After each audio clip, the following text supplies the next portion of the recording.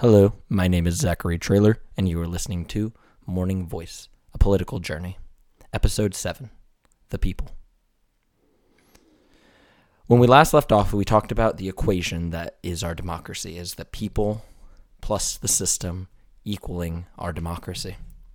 Our democracy is crumbling. We know this. We see the lies. We see the gerrymandering. No longer do we pick our politicians, but rather they pick us. They gerrymander their districts, such as my own District 44, filling it with as many partisan voters as possible, packing them so that way only one candidate can represent a vast array of political beliefs, keeping those like-minded to help foster radicalization, saving the seat, but ending our democracy.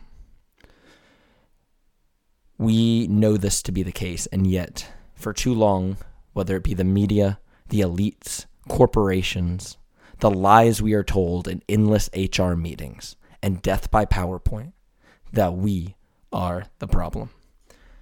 Why is it so easy to think that 150 million hardworking Americans, the population of our working class, is lazy, inept, and unwilling to work, rather than the 50 richest Americans, the 50 heads of state, governors, politicians, lobbyists, that they are greedy?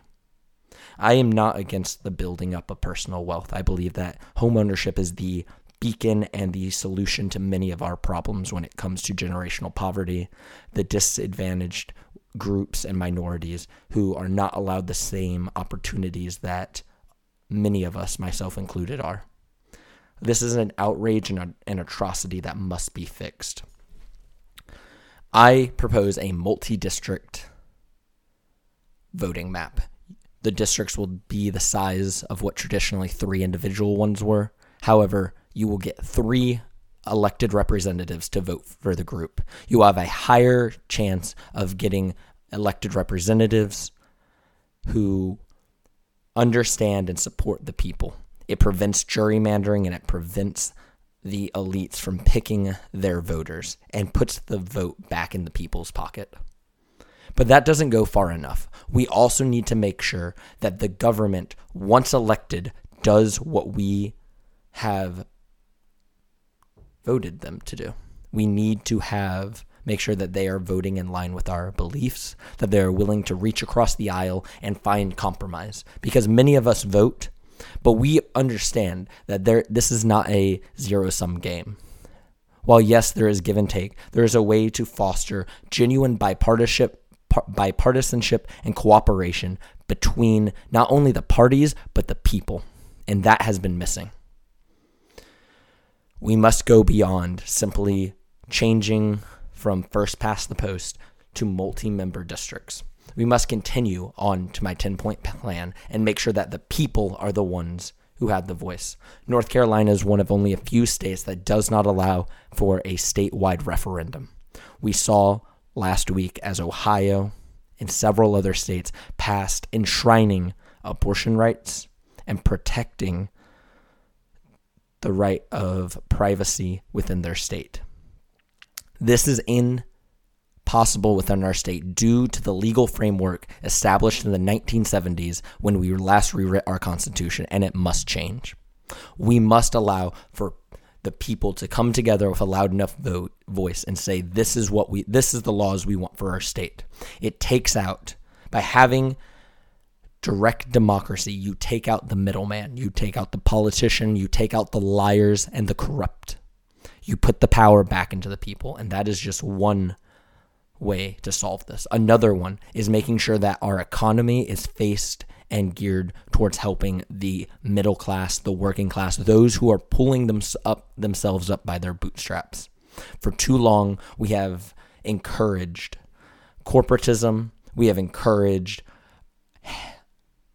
the elites to take away our hard-earned money, have the government redirect our tax dollars to benefit them. I-95 should not be paid for, should not be contracted out to multinational corporations. They should be given to local construction companies who have the expertise and knowledge, along with the the attachment to the community by buying out and paying these companies who don't know Fayetteville from Garner, from Dunn, from Wilson. You are simply extracting the wealth, the taxpayer dollars that the local economy provided, and you are siphoning it off to Wall Street, BlackRock, investment firms, whereas you are draining the purchasing power from the ordinary person. When people ask why I stand for the people, why I say I will be the representative of everyone in my district, not just those with my color, not just those who voted for me, but everyone, I do so because I look at the equation and see the output, the equation is giving us a corrupt democracy because of the system. People always say it's two sides of the same coin, and I agree. I agree because both sides have given us nothing but heartache and economic despair with the degradation of our community and our culture. Culture as in, taking care of and providing for one another. Culture in the sense of North Carolina is a bastion of democracy. We are not like the other 49 states. We are, while we have much in commonality, we are the head front. We were one of the original 13 colonies, and we will, despite our issues and despite our transgressions, work to better them and rectify them when we can. I refuse to let that culture, the community, and the cooperation that our state was founded on not be represented. For my person of the day, I think that there's only one choice. There's only one person who has been willing to stand up time and time again to advocate for what they believed in despite everything else that is going on. And that person is Robert F. Kennedy Jr. He is running as an independent, pulling in 24% of the electorate for the presidency. This man is open about a substance abuse problem that he had growing up. He came from a wealthy, well-to-do Massachusetts family, the son of the legendary Robert F. Kennedy, nephew to former President John F. Kennedy. And yet, he is still not being provided Secret Service. This man came from a background that many would call privileged, yet he still fell into drug abuse. He is very open about this. And what he said brought him back was the community.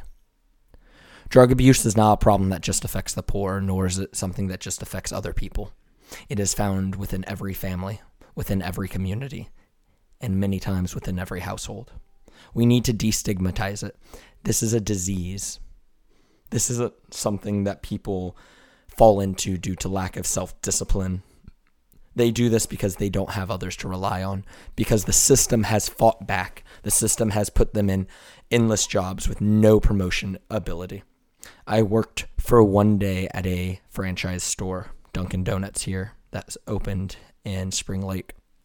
I quit the first day because the owners were giving the store manager $11.50 an hour. The store manager, who had 10 years of experience, who was the most kind, caring, but efficient woman I have ever met, and they were paying her less than she deserved for that position. And she wasn't even aware. She thought that she wasn't told her pay. They told her she would be hired on for one position and then moved her up to store manager because the one before her quit.